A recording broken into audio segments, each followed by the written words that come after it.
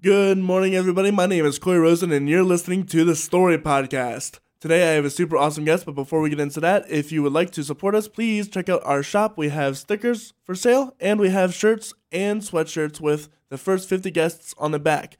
Today, I have on Mr. Shawn Gallagher. Shawn is a Lancaster County native who has been active in the music scene for over 30 years. As a member of the garage pop band Modern Day Pharaohs and solo acoustic performer, Gallagher has held virtual residencies at the Lancaster Dispensing Company and Quips Pub through the 90s. After taking time to pursue a PhD in behavioral neuroscience, he returned as a multi-instrumentalist supporting singer-songwriter Angelo M. Gallagher has had a long-time interest in Celtic music, and in an effort to take that sound in a modern direction, he formed Salt Hill with guitar bassist Carl Greathouse and fiddle player Michael Verjanic. Greathouse brings influences from his history as a founding member of the guitar rock band I Wish I, and Verjanic has a fiddle style that draws on his Croatian roots. Together with drummer Steve Schwartz, they blend their own songs with a mix of reshaped modern and ancient covers. Check them out on some upcoming gig dates with Salt Hill on July 30th at the Gary Owen Pub in Gettysburg and September 17th at the Stoner Grill in Lancaster. And also check out his bands Modern Day Pharaohs tomorrow at the Stoner Grill, and Greathouse with his band Greathouse September 24th at Liddit's Craft Beer Fest. With all that said, how are you doing today? I'm great, thanks. Thanks for having me. Yeah. So I'm curious, at what age did you start getting, what influenced you to become a musician? When did you start picking up your first instrument, and what was that first instrument? I started playing guitar at 13, and that was in late junior high. And then moving into high school, quite fortuitously, the orchestra instructor was desperate for double bassists. And it was Jane Bry, who had a tremendous influence on many musicians around here. And Jane just did a call for guitarists. She wanted people who had familiarity with guitars or instruments of the sorts, because she believed that they already had a kind of a head start that they would need to learn how to play the double bass. And the upright bass to me just seemed like the coolest instrument at the time. I was a Police fan at the time, and Sting occasionally played this incredible electric upright bass that I thought was fabulous. So with Jane's encouragement, I picked up the double bass, and so with the guitar and bass skills in hand, I think those two instruments were like the perfect platform to then start putting together high school garage bands. And I've been doing a mix of those three things ever since: the acoustic guitar, upright bass, and putting together bands. So what was it like as a high schooler to bring together a band and actually practice? Maybe did you guys ever perform? Oh yeah, it was. For high school, we were remarkably good. The drummer's father, Tom Wood, worked at WGAL, and he had an idea of the tech that was necessary to put on a rock show. And I also had other bandmates who were musically competent. My bandmate John Shively was already a really good piano player, and I shoved a bass guitar in his hand. I said, "Here, you can figure this out," and he did. So we played a full high school dance our freshman year. That's awesome. And it was very, like I said, all the right pieces fit at the right time. I had the right combination of talented friends. Obviously, having that drummer's father giving us some guidance on what it took to do a live performance, and also the classmates at the high school being willing to take a chance and put their classmates up, put a dance in the hands of their classmates. Right. And I remarkably, I have a recording of that was done by another friend on do you remember dictaphones? The tape dictaphones? I don't. It was like a handheld tape recorder that people would typically use to make dictation, and if you had an idea, you'd hit play and you record an idea in your head or something like that. This is stuff like the detectives in the old movies have, like they and then they like shout down an idea, remember to call so and so. Yeah. And she recorded the whole show on a dictaphone, and it sounds remarkably good. And I'm kind of embarrassed at how I've lost some of those chops. I listened to myself playing. I was like, wow, I was rehearsing. I was practicing more steadily back then than I might be now. That's awesome. Yeah. So it started early, and then migrated into college at Penn State, where the fraternity scene was a wonderful place to gig. There were very enthusiastic live music supporters. They paid well. They paid good money for live music, and by that time, the people I was playing with, some of them now, Scott Kinsey, who's still with the Pharaohs. The two of us we kind of founded that band while we were in college. We cut our teeth in those fraternities, and we learned how to do a live show, and we learned how to mix a room and even set up a stage and lights, and it just keeps it just keeps reinforcing the desire to do it better and better. I'm curious, did you feel any sort of fame with your classmates' support or with the fraternity support at all? Well, it's kind of fleeting because Penn State's so big, nobody's going to recognize you kind of on the street. But yeah, when you were up playing, you were top of the world. Some of the rooms would be packed, and again, it just, I'm going to sound like an old man here, but people just wanted live music. The demand for live music and the shared experience of the live music was fantastic. And there was a real live music scene at those places. So what did you go to college for? I was undergraduate biology major. And I'm curious, why didn't you choose to do music? I think I wasn't good enough. Fair enough. I mean, I think I said this when I gave you my background. I've always felt like a jack of all trades when it comes to music.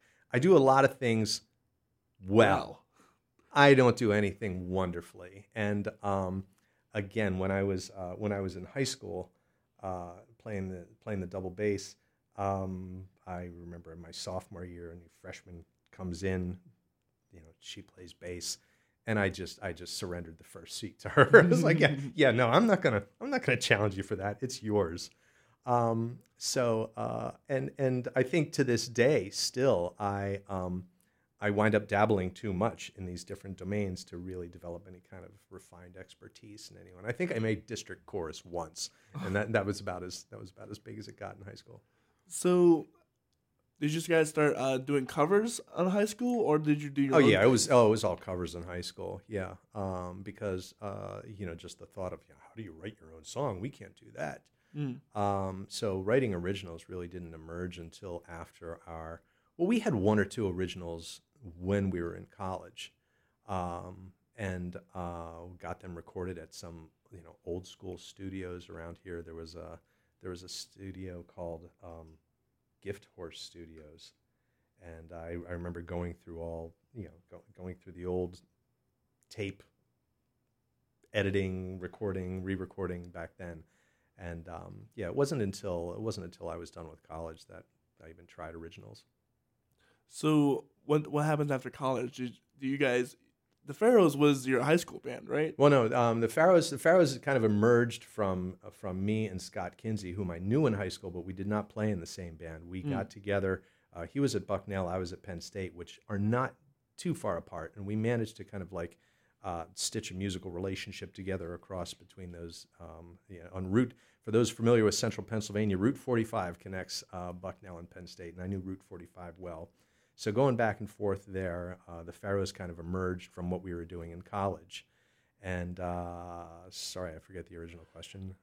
So what'd you guys do from there after college? Oh, after college. So after college, we moved again.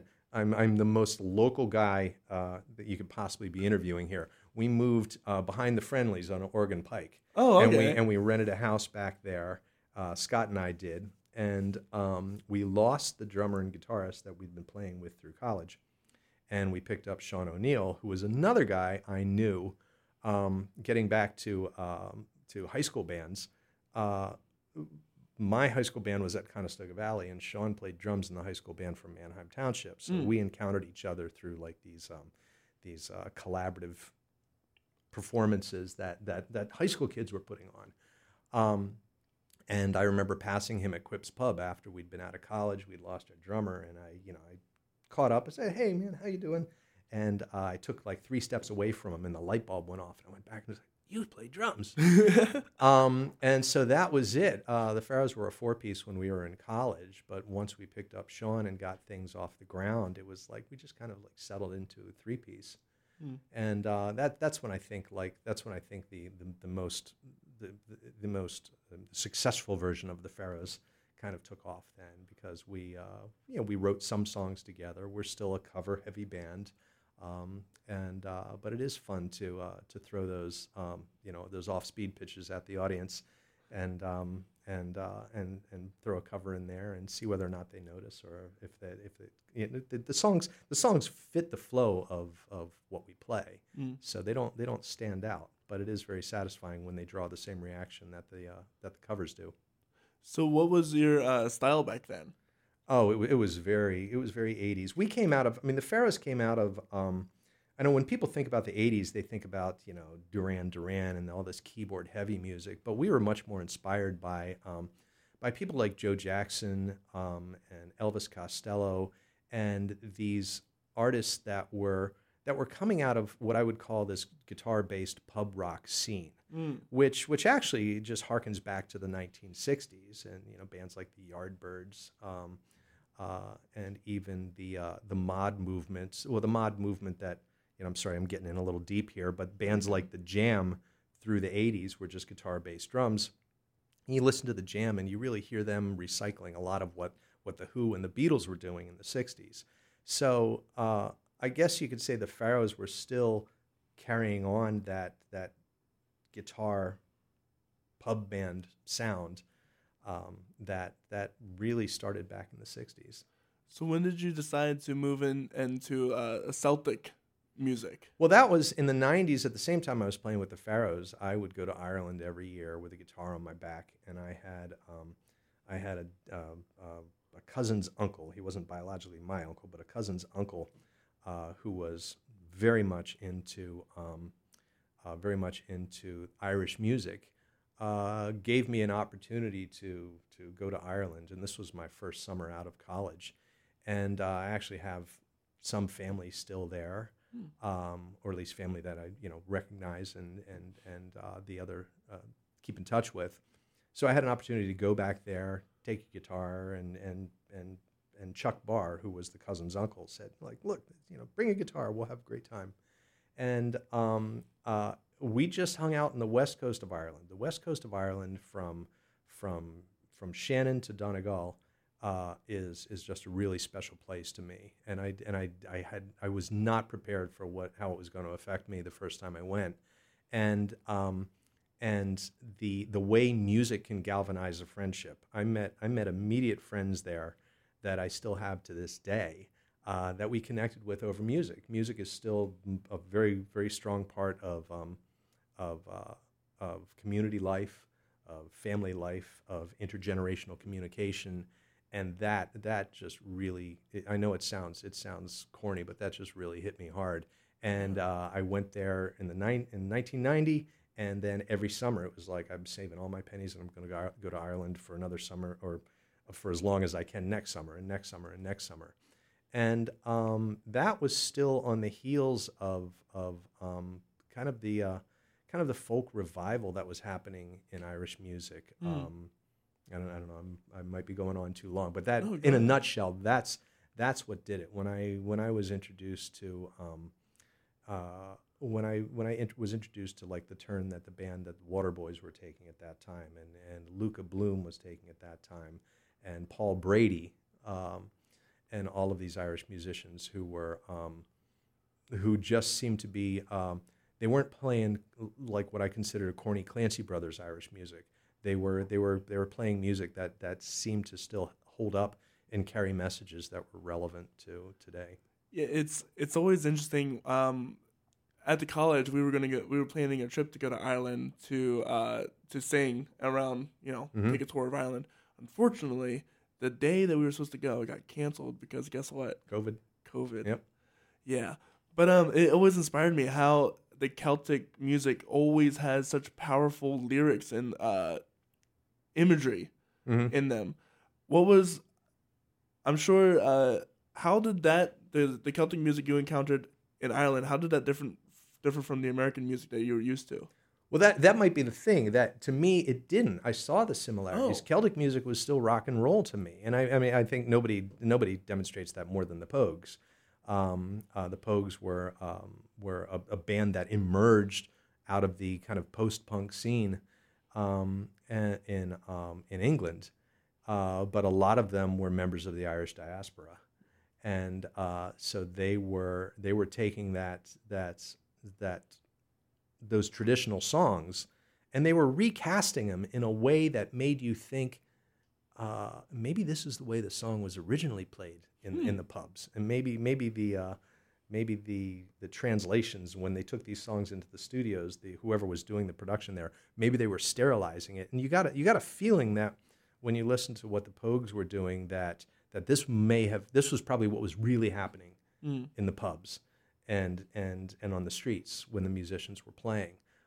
So it was just rock and roll to me, and it wasn't a big leap. So what were some of the cultural differences or culture shock that maybe you encountered? Was there any at all? Or? Well, the culture shock was how much more they appreciated live music again. Still when I go to meet friends in Ireland, you sit down, you have a meal, and then it's give us a song, Shawn, give us a song, give us a song. And you pass the guitar around the table for 2 hours after dinner. And, no matter what your ability is, no matter, you'd have somebody who's running around chasing a kid for most of the night. And then they just say, hey, Johnny, get over here, play a song. And they'd have to drop everything. And it's incumbent upon you as a guest or as a social participant to offer music if you have it in you. Really? Mm-hmm. That's kind of cool. Yeah.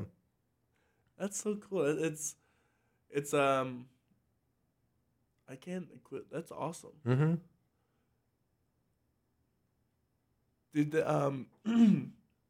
So coming back to America, how did you translate what you learned from Ireland into your music here?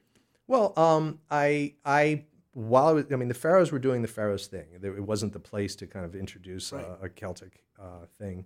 But as I was doing my solo acoustic performances, I was connecting with other acoustic musicians. One being, I played with a fellow, Andy Miller, who was a fabulous flat picker. And that's when I connected with Angelo Melisecca, who goes by the professional name Angelo M., because he was also gigging at Quips while I was at Quips. We were kind of in the Quips booking cycle. Mm-hmm. And so when I played Quips, I played solo acoustic, and I would connect with people like him. And Angelo was coming from a much more American roots and blues angle. Andy was coming from, like I said, a bluegrass angle. And when I took what I had been learning from the Celtic stuff with them, the three of us really hit it off, and we really we played together as the boys with wrinkles. We played together as a trio at the dispensing company for a long time. And again, a lot of credit for this. Before we went on the air, I was telling you about the importance of having every music venue. It's not enough to have a cool venue. The cool venue has to be directed by somebody who understands music and understands how the music fits the venue. You had a great interview with Rich Ruoff, who did exactly that with the Chameleon. He did not just have the physical chameleon, but he knew how to shape the musical sound and the scene to fit the building. Similarly, Frith Garstang did the same thing at the Lancaster Dispensing Company, which used to have a very small stage, which was kind of like wonderfully restrictive. The Pharaohs were a three-piece. We were one of the few bands who could actually fit on that stage. But when we played the Dispensing Company, when I played the Dispensing Company, I was playing the Dispensing Company as a solo acoustic act, and then the next week I'd be playing there as part of the Pharaohs, and then the next week I would be playing with Andy and Angelo as the Boys with Wrinkles, because Frith trusted me. She was just like, yeah, okay, you know, put together something. It's like, hey, Frith, I've got a new idea. I'm going to bring in this, and we're going to play this. And she's like, sure, go ahead.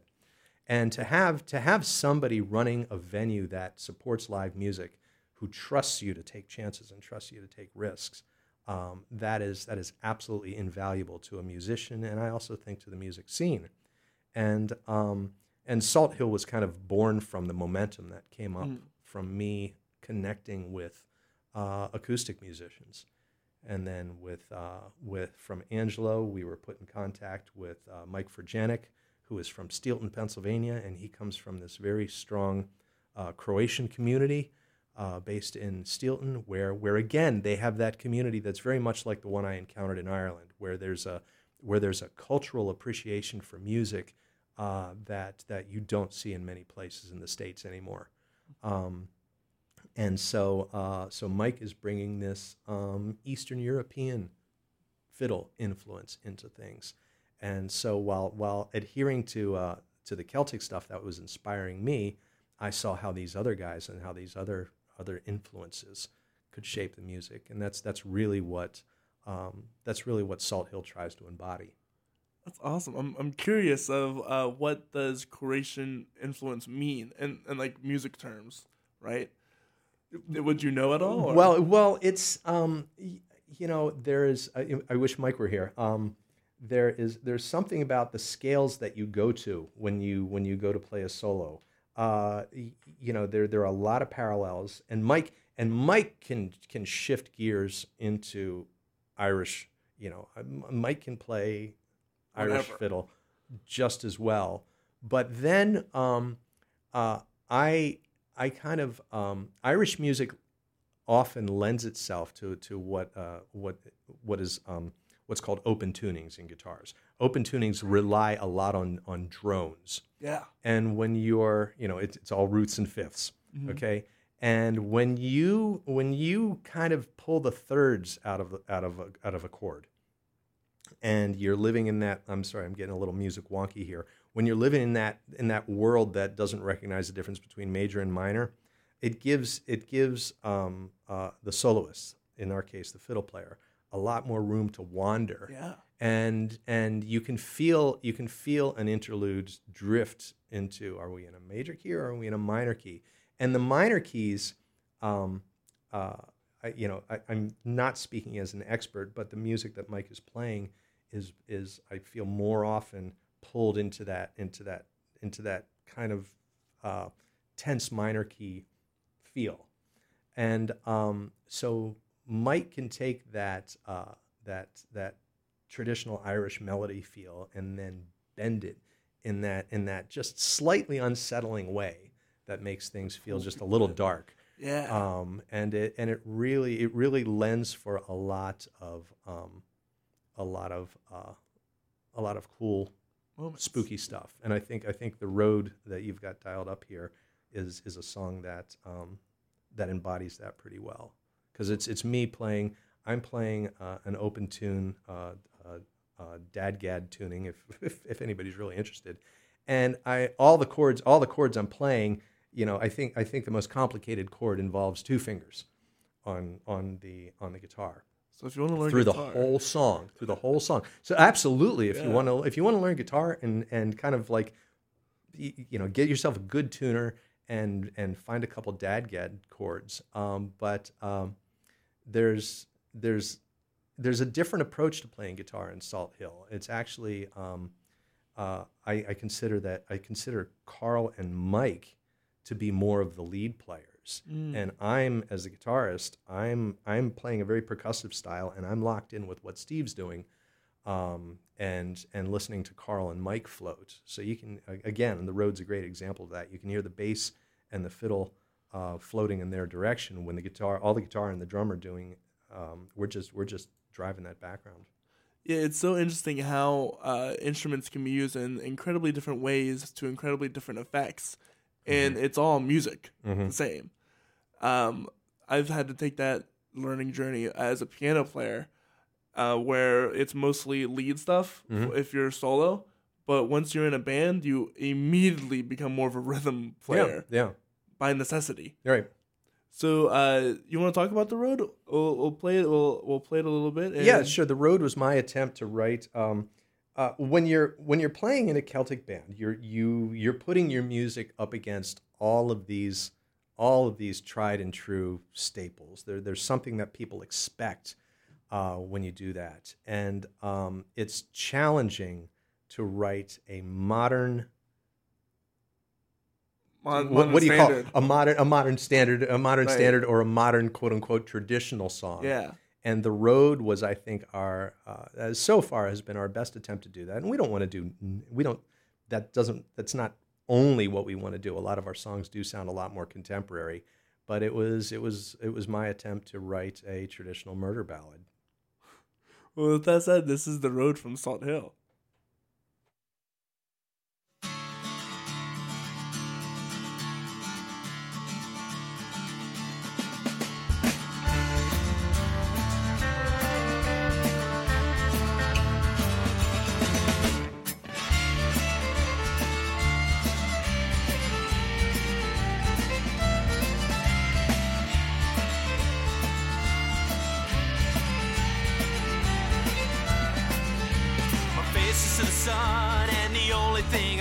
That the landlord Don had his arms around you, lifted his head, looked me in the eye, and all I could feel was the dust flying by.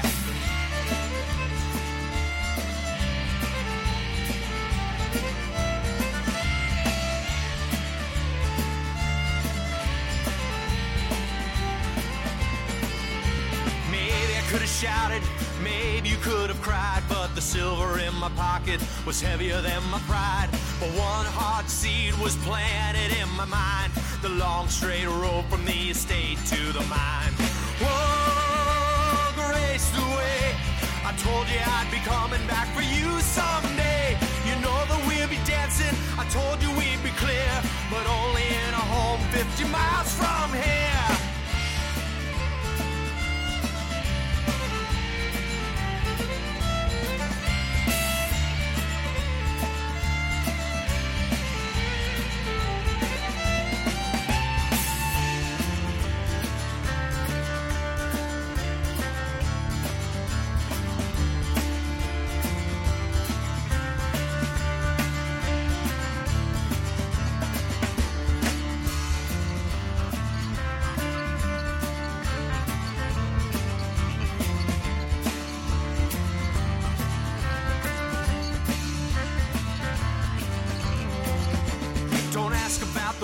Don't ask about the wire. You didn't know this place, you never saw the fire.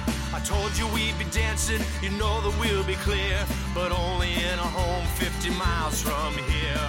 Whoa, race away, I told you I'd be coming back for you someday. You know that we'd be dancing, I told you we'd be clear. There's a light in a window 50 miles from here. Told you I'd be coming back for you someday. I told you we'd be dancing, you know that we'll be clear, but only in a home 50 miles from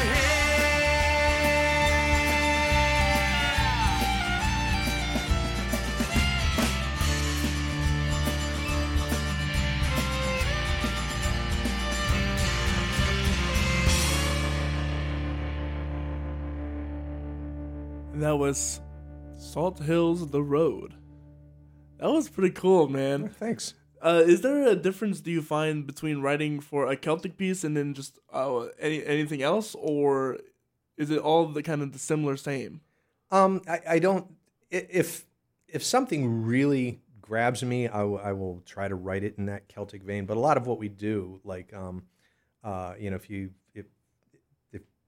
play the other two songs that I sent you, sorry, not to press you on that, you'll see that they do have they still carry that acoustic element, but it is a little more contemporary pop, and so I'm not sure if I'm losing track of your original question, but I don't set out to write a Celtic song. You don't say, okay, this'll fit this. If the hook is there, and if the message feels like it'll fit that Celtic vibe, it'll work. But if it doesn't, it doesn't. A lot of songs I felt myself. The last song that we completed, I can never write in a vacuum. As soon as I start writing a song, I was like, okay, this feels something like that. And one of my favorite songwriters is Smokey Robinson, and the last song that I wrote, I feel like it came from a very Smokey Robinson place. But then when we play it, it sounds like Salt Hill, and nobody listening to it would ever guess that that's where it came from. Huh. So no, there's no real. I don't have a Celtic methodology when it comes to writing songs. Oh, okay. Because every genre there's a different like taste or something that makes it that genre, right? Mm-hmm. In regards to the lyricking and the music, obviously. Right. I was curious if that at all just changed, but you're saying whatever fits the vibe is what it's gonna be. Yeah, and then that might hurt us because if we were to go pitch ourselves as a Celtic band and play like a Celtic festival, we're not going to give you a full set of Celtic music. It's going to be kind of it's going to be Salt Hill. It's going to be what we feel works. We're a hard-working rehearsing band. When we rehearse, we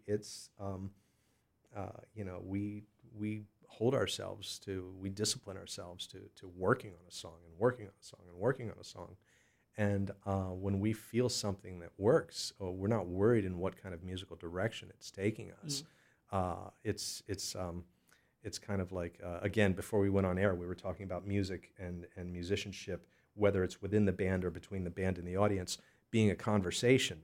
And when you're rehearsing a new song, when you're trying to write a new song, there's this nonverbal recognition that says, yes, this is working. Let's keep moving it in that direction. And then it lands where it lands. And as a band, we might pay a price there because people might look at us and go, I can't really pinpoint where you're coming from. Yeah, that's the struggle for bands that maybe want to combine genres or bridge genres. Mm-hmm. And because you're right, it's because you have the Croatian, you have the Irish, and then you have the American in you as well. It's a collage of. It's not purely Celtic music. It's an influence of a lot of different music, and it's all being created without the intention of being a Celtic song anyway. Right. So I'm curious, why go you? Because you went back to college for a PhD in neuroscience. What steered you in that direction? I'm a nerd. I like solving problems. I like working on puzzles. And also right out of undergraduate, I walked into the world of ophthalmology. I was a medical tech. What's ophthalmology? Eyes and eye surgery. I was a medical tech, again, super local, right down Lidditz Pike, across from there was a shoe store, and I worked out of a little private practice office, and I was working at a time when LASIK surgery, the corrective eye surgery for nearsightedness, was just coming on the market, and we had a fabulous new surgeon who came to the area, basically kind of like to bring these procedures to the area. And I worked at that office under the tutelage of Bart Halpern, who is a recently retired ophthalmologist. And he was doing all of these surgeries that involved a lot of measurement and a lot of technology and a lot of data analysis. Mm-hmm. But these were surgeries that really had kind of unambiguous success rates. That is, you knew when the surgery worked, when the patient could see and everything was great, that was successful. And I was responsible for taking a lot of measurements and doing all the doing quality control for these surgical procedures. And I just fell in love with the practice of making vision better. Mm. And so when I went to graduate school, to study how vision and visual perception works. And my specialty at that time was, I mean, I know it sounds simple, but how does your visual system keep you from running into things? Like when you walk through a doorway, it's automatic. You don't have to think about it. But what's really happening is that your visual system is processing the edges of that doorway and directing you toward the center and said, this is the best way to go. Similarly, the same visual system that gets you through an open doorway is the visual system that allows you to catch a ball in a sport. Right. You know, if you're out in the outfield shagging fly balls, the brain of a center fielder is doing remarkable math. Yeah. Automatically to get under that fly ball. When you look at them, especially when you look at a ball player chase down a ball in a dead sprint, there's so many calculations. How fast do I run? What direction do I run? When is the ball going to make contact with my glove? That the brain just does automatically. And it sometimes only takes a glance too, by the way. Mm-hmm. I've seen so many clips with baseball. People are like, when a batter hits straight towards the pitcher, instinctively, he doesn't need to just one look. Right. And he can tell where it's going to be, and he catches it. Or most times they miss. But those clips, but that they ever catch it at all, because Right. that's happening. There's I could drag you into my classroom and give you my 30-minute spiel on exactly what you're describing here. The higher centers of the brain are not involved in that reflex at all. It's a very your visual system. Your visual system sends one message to your cortical brain, where you recognize faces and read letters and recognize colors. But there's also a less appreciated secondary system that almost goes straight from your eyes to your brainstem. And it's what allows you to orient yourself if something's falling on you, or if a ball is suddenly coming right at you, to get your glove up and protect yourself. Because the speed is too fast for conscious thought. right. So I love doing that stuff. Working in ophthalmology, and it's a very people mostly walk out happy with what was done. It's very satisfying work. And I was lucky enough to get a job at Millersville teaching that stuff. I also teach statistics. I teach the history of science and psychology, and I teach evolutionary psychology. But that is, I'm the vision guy. That's awesome. I've had I'm cross-eyed, and I've had 3 surgeries. I think maybe strabismus surgeries. Did you have it done locally? No, I'm originally from Salisbury, Maryland. Okay. But I always went up to Wilmington to Dr. Milner. I don't know if you might maybe Not familiar. because I would have his first name, but I was a kid. It was always Dr. Milner. He'd have the those toys where it would fall down and collapse, like the string toys. Always look over here. And what did you call those surgeries? Strabismus surgery. Strabismus surgery? Did they have a little book where they had a housefly and they made you grab the wings of the housefly? Do you remember doing that? I don't. Well, this was back in 2002, so I would have been like 3 or 4 at the time, because they just wanted to correct it early on, I guess. Yeah, it's very important, because your brain needs the better aligned your eyes are, the better your brain can. It's important for your brain to be able to match those images, because it's an important way to process depth.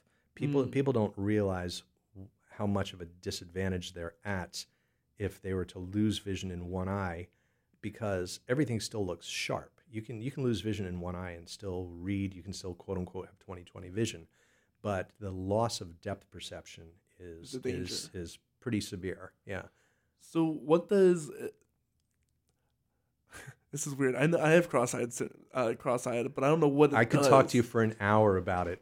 we could do a whole different podcast if you want. Can you give it to me in layman's terms? Well, it depends on.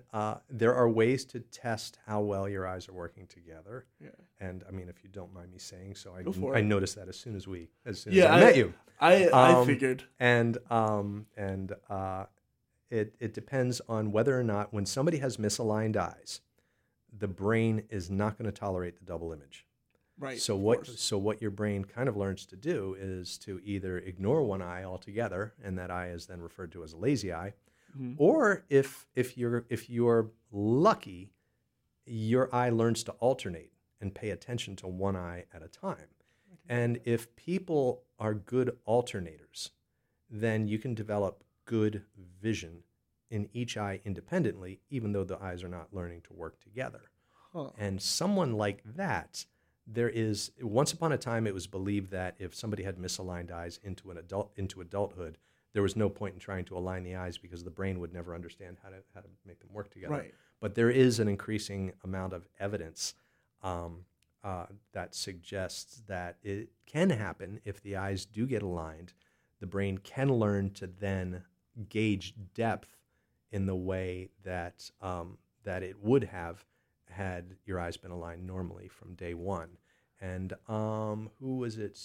Susan, I forget her name, but there's a book that you'd probably like called Fixing My Gaze that came out about 10 years ago now, about a woman who went through that, had misaligned eyes through most of her life, got surgery to align her eyes, and then she tells the story about how once the alignment was done, how her depth perception emerged. That what we call the binocular depth perception, or stereopsis, emerged. And it was once believed that if you didn't get kids corrected by, say, age 10, they would never be able to develop stereopsis. But that doesn't seem to be the case.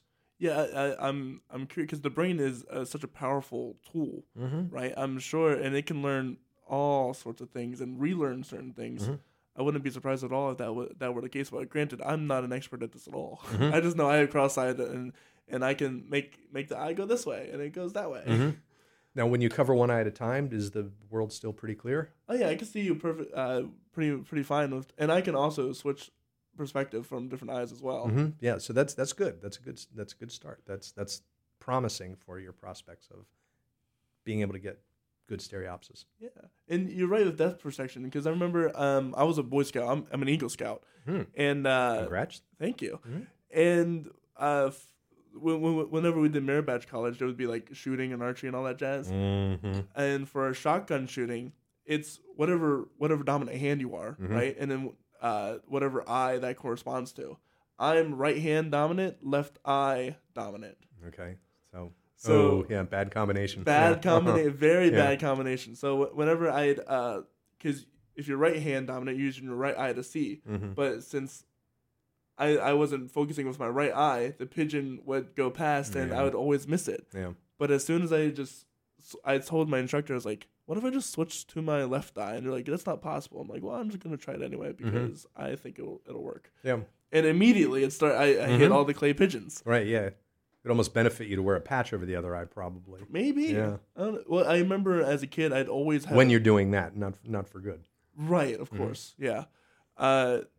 Did you go through the patching? I did go through the patching. Yeah, as a kid. Well, I'm pretty sure that was just because after surgery, they had to cover the eye because it was tender or... Well, what they want to do, it depends on what kind of patch it was. If it was like a cotton pressure patch, then that was probably something after surgery. But if it was like a pirate patch... It was like a pirate patch. What they're trying to do is that they're patching the better eye. And they're compelling the brain to pay attention to the eye that it might be ignoring. I'm really simplifying things here. Right. But if you're not alternating 50-50 and you're not giving each eye an opportunity to see the world, and one eye is literally getting a larger share of your brain than the other eye is. Right. So what you do is you patch that eye and you make the weaker eye fight for its territory in your visual cortex. So should I, as a person with cross-eyedness, should I make an effort to use this eye more? It depends. I don't know. First, I must start with a caveat: right. Consult your doctor. Consult your doctor. Of course, this is not medical advice. And don't do it when you're behind the wheel or doing something important. But I think when you're doing something like reading, it's the ability to improve the acuity. Quote unquote, at your age. I'm speaking to somebody who's probably half my age, and I don't mean to make you feel old. No. But the ability to improve acuity, I don't think there's as much evidence for that. But if you're capable of reading a book with both eyes, time talk to a doctor about your prospects for getting the alignment. Were you ever given a Brock string?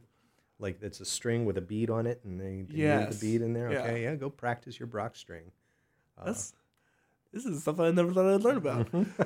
So Long way from music. right, yeah, well, getting back to music, how is there any connection? And I'm speaking, of course, there is between the brain, music, even eyes that maybe you found.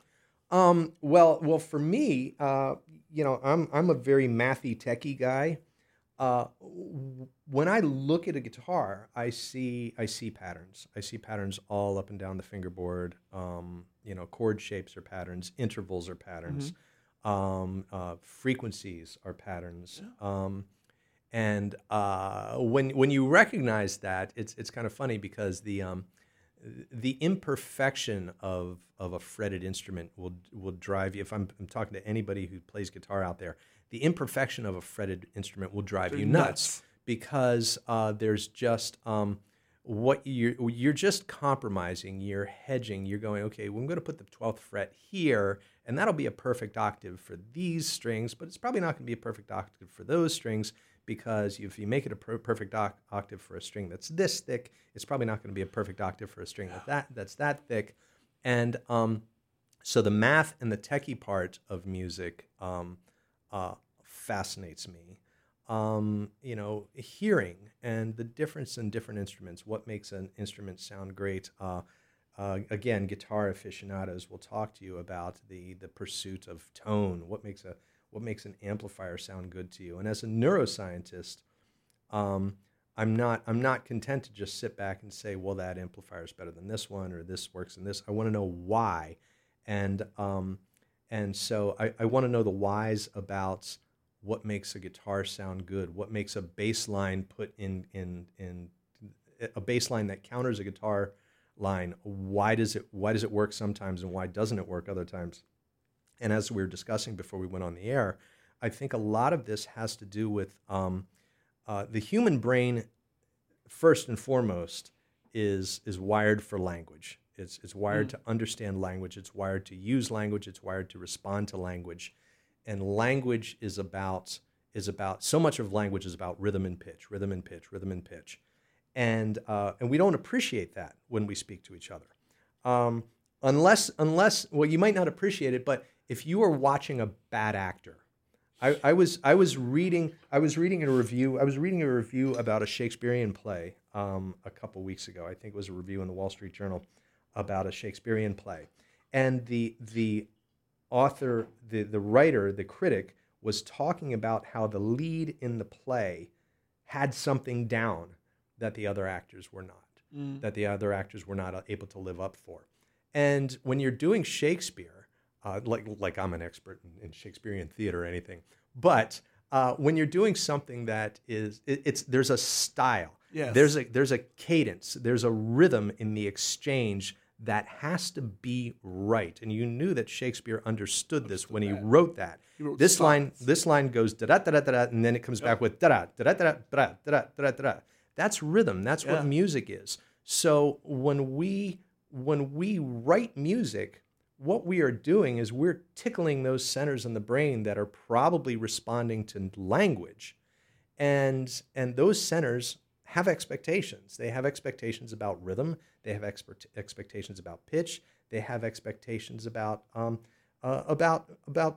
mood. Think of how the way somebody utters a phrase in a movie or a play will evoke you emotionally the same way an instrument played in a particular way will evoke you emotionally. And in my opinion, it's using the same software and hardware. They're taking music is taking advantage of all these things that have already been laid down by our language centers. And again, that's why a musical exchange is just as satisfying and can be just as exciting as a good conversation. A 1 hour conversation, the time flies. A 1 hour jam session, the time flies, because you are connecting with another human being, and on an emotional level, you are all saying, I understand where you're coming from. You don't have to put it into words. I understand where you're coming from. Let's move it in this direction. Let's move it in that direction. Okay, now let's move it back in this direction. Music is an extension, or music is exploiting. It's an extension of language, and it's piggybacking on all of those mechanisms that make language work so well for humans. There's a saying in theater. When it's too much for words, you sing. When it's too much for singing, you dance. Mm-hmm. And I feel like it plays off that very well. Right. Because you're right. Imagine tone and diction is everything in a conversation. You can say, that was a good job. That was a good job. Right. Right. You know? Right. Well, it's why text messaging gets us into so much trouble, because you cannot decipher the affect without actually hearing. You're not hearing the song and the rhythm. You're reading the words, but you're not hearing the pitch and the rhythm. And you're imposing your own thoughts and context onto that. Right. That's why social media is so draining a lot of times, because we can't understand how that person is saying it, what that person is actually saying. Right. Because I can say, that was a good job, and mean completely different something else. I could say that was a good job, and that means it was a really good job. Right. But you can't discern that behind text unless you really, really understand the person. But even then, wives and husbands get confused all the time. Yeah, absolutely. Yeah, people have known each other for years. Yep. Right. So I'm curious, what is one of the most interesting things that you've learned in regards to your studies about the eye, about the brain, and all that jazz? How much is automatic and unseen, if you will, and I mean unseen in the scientific way. We were, talking about that baseball player catching a fly ball. You have a visual system that is sensitive to the rising and falling of the sun that helps to set your circadian clock. And we humans, once we invented the light bulb, we have been hijacking and messing that up. And our, so much of our, and thankfully, right, so much of our what our brain does is done without our conscious awareness and help. Yeah. Because it doesn't need it. Right. Imagine if you had to think every time you blinked. Mm-hmm. Right. Well, and again, just getting back to music, it just works. Yeah. Why does it just work? Why does it? Why does my hand automatically know how to go from a C to a G, mm-hmm, right? Mm-hmm. Without even me thinking about it, right? Which makes teaching music, I got to give so much credit to what you're doing, and you have such a broad palette of guests here. So you're going to have. When Don Grabowski comes in tomorrow and talks to you about his glove system, how that benefits musicians. Teaching somebody how to play a guitar is like teaching somebody how to swing a golf club. You just do it in front of them and go, look, it's easy. And there's no way for you to. I mean, we can reflect on when we were novices learning an instrument. But for guitarists, all three of my kids picked up guitar because I've just got them laying all over the house, and some of them are better than I am. My daughter is a much better finger picker than I am. But of course, with guitarists, the big mountain is bar chords. How do you do a bar chord? How do you do a bar chord? That's where I stopped. Yeah, well, exactly. And for somebody who's been playing guitar, you just land on it. You just boom, there it is. And you can remember that it was hard for you, but you can't remember why it was hard, and you can't put yourself in the position of that person who's learning. So teaching, I guess my point is that a teacher, a music teacher, really has to work to put themselves in that mindset that they have not had for years, to say, okay, this is what you're experiencing, and this is where I have to. I have to be able to put myself in your shoes and understand what your current obstacles are now. And so much of when you finally do overcome those obstacles, you do it automatically. There's not something that you suddenly did that you can put your finger on and say happened. That made the difference. It just happens to work. And so the best music teachers, I think, are the ones who can scrape below those layers and understand how to get to how to put themselves back in that naive state, and say, okay, this is where you are, and let's try to build from here. It's incredible because when I was younger, I'm only 22, but I tried to learn how to play Journey. I tried to learn how to play Don't Stop Believing by Journey. Oh, that's a brutal place to start. Right. Yes. Not knowing and not being taught most of anything on piano, but I can just do my own thing. Okay. And so trying to get the bass line, do, do, do, do, with the do, do, and having that rocking all together, it took me at least a few months, and I almost gave up on it. But one day, it just happened, and I have it ever since. I'm sorry, I can't help it. So you didn't stop believing. I didn't stop believing. I was almost there, but then I didn't. But see, as a guitar player, I had the same thing because that song landed when I was in 8th grade, right when I picked up the guitar. And so, Neil Shawn comes in with this guitar riff, which is very trite, but he plays it very cleanly and very fast. And when you're a opening guitarist, when you're a new guitarist, start easier and work your way up. Don't you? The number of high school bands I saw doing Rush covers in my day was just unbelievable, and there was just something inside me just wanted to scream, "Stop! There's a reason why more bands do REM covers than Rush covers. REM was that garage band. So for anybody learning guitar. And I've been able to kind of share this with my kids and other people who are beginning. It's very useful to come up with that, classical, right? You learn any instrument, and of course you remember the series of your musical instruction books. You have the level 1, level 2, level 3, whatever.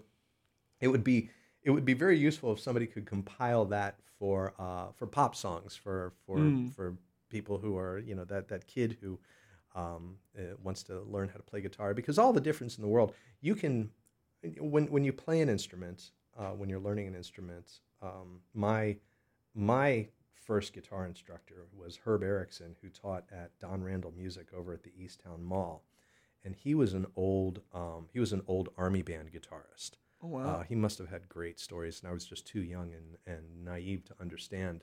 But he understood that, okay, here's the lesson book. Here's the Mel Bay lesson book for guitar. But here's a pop song I'm going to throw in too. So he knew how to do that in parallel. And so he had an understanding of how you could start with those. Don't start with Don't Stop Believing. That's all I'm saying. You're right. People want to start piano by learning River Flows Through You. Have you ever heard that piece? Mm-hmm. And that is a very hard piece to put together, and you have to learn chopsticks. So you have to learn the simple stuff first, because that's how you build on your repertoire. Right. And once you get your scales and arpeggios first, then it's gonna make the line for Sweet Child of Mine is gonna make It's gonna way more sense. And you're gonna have that under your fingers because that's a warm up scale that he used and put it into the song. And you're not gonna have the chops to get that warm up scale, and unless you know your scales already, right. And you know the fretboard. Because I did the same thing with Sweet Child of Mine. I want to learn that song, and I got it, but I didn't understand why. And even now, I have to think about which fret or which string is this on, but because I don't know the scales, but. So if you start with a foundation, you're going to be able to go way further and remember it way longer. We have some more of your songs. We're kind of rounding out our radio time. We have some of your earlier sets. So we have Gallagher with Angelo M. No, this is one of Angelo's songs. I have to be clear with that. Okay. And that's just me and bass and backup vocals there. But that was just to give you a sample. So this Never Be the Same, right? Tell me a little bit about this piece. Oh, it's classic Americana, lost love song. Guy screws up and can never go back, and is in self-pity. Like you should talk to Angela. This is Angela's song.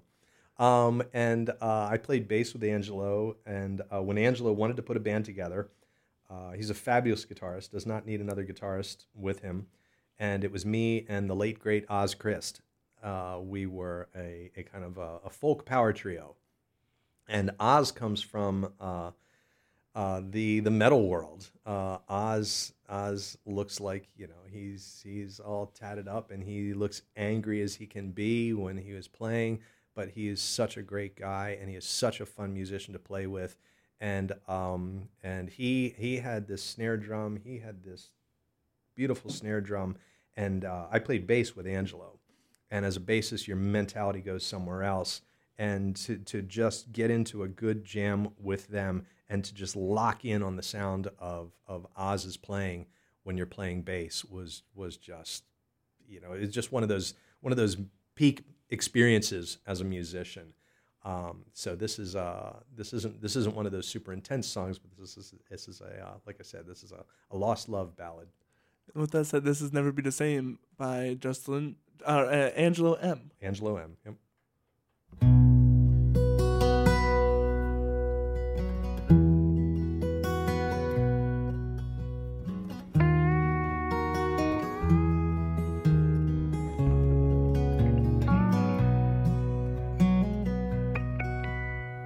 Her friends think she's lonesome.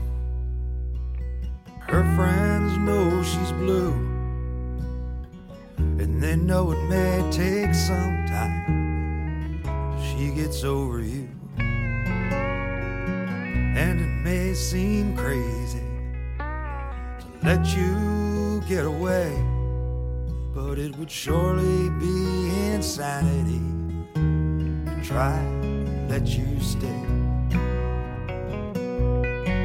'Cause it'll never be the same, no, won't never be the same after watching all you have go down the drain. Traded in her love and trust for cheap love and cocaine. There ain't no way it'll ever be the same.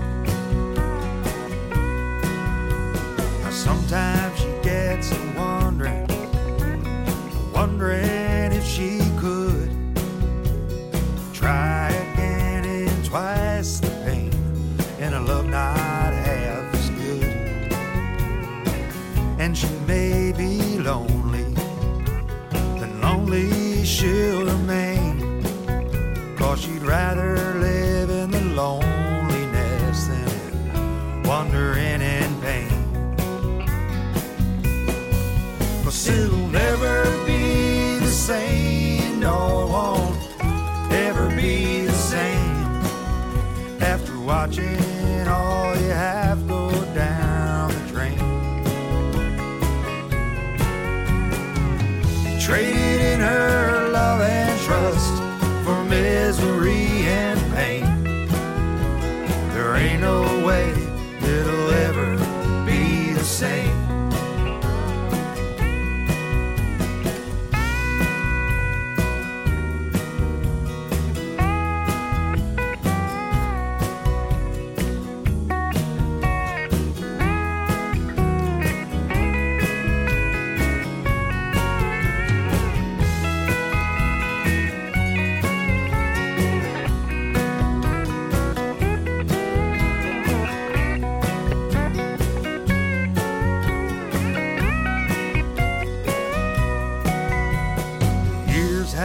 Come and gone now. Time has healed her soul. Now she holds the hand of a loving man. Together they grow old. Somewhere far away, an old lover, tired and sad, sits in a self-inflicted loneliness and a memory of what he had. It'll never be the same, no, it won't ever be the same after watching all your work go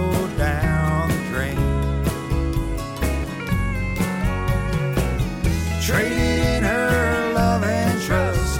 Now he's the one in pain. There ain't no way it'll ever be the same. Now they both know it'll never be the same. And that was Never Be the Same by Angelo M. Angelo Melisecca is his full name. Melisecca. And I'm sure you can find all of that on Spotify. Yep. We have one of your Modern Day Pharaoh songs, Mm-hmm.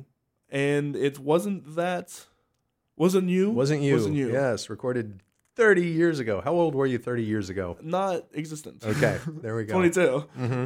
Yeah, and you'll see how 90s we were at this time here. Do you want to explain a little bit of what it's about? What's the style? It's 90s abstract lyrics, jangly guitar stuff.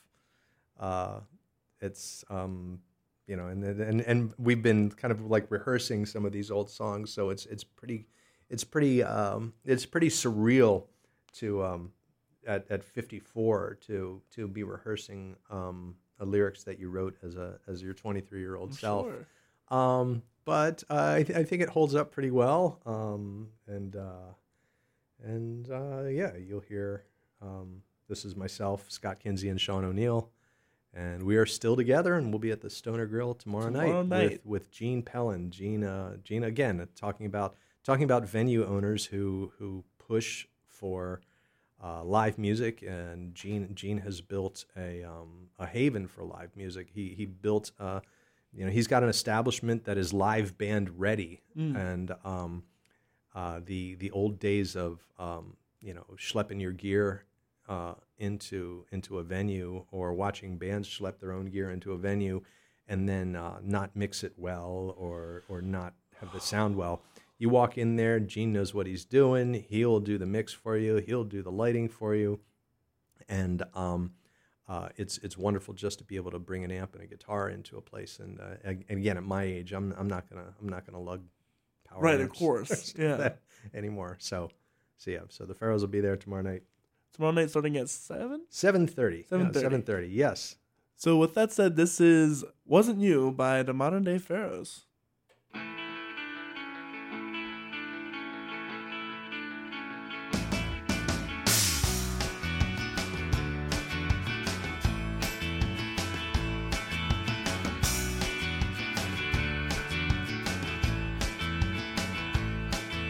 She never had much trouble getting a ride home.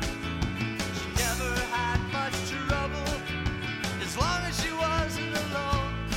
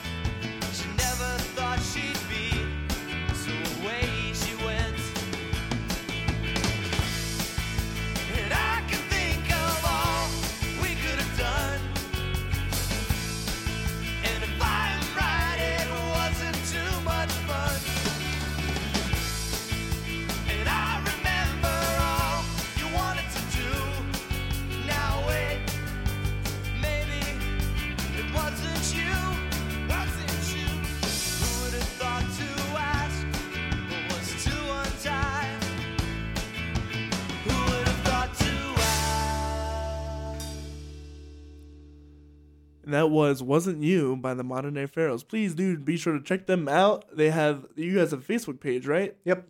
Facebook page, Modern Day Pharaohs, and you have are you guys on Spotify? No. No. All of our originals were written before Spotify. Gotcha. Is there a place where people can find them? Probably go on Facebook and email us. We'll send them to you. Well, with all that said, please, go check them out. Stoner Grill tomorrow, and there are other upcoming performances in the description.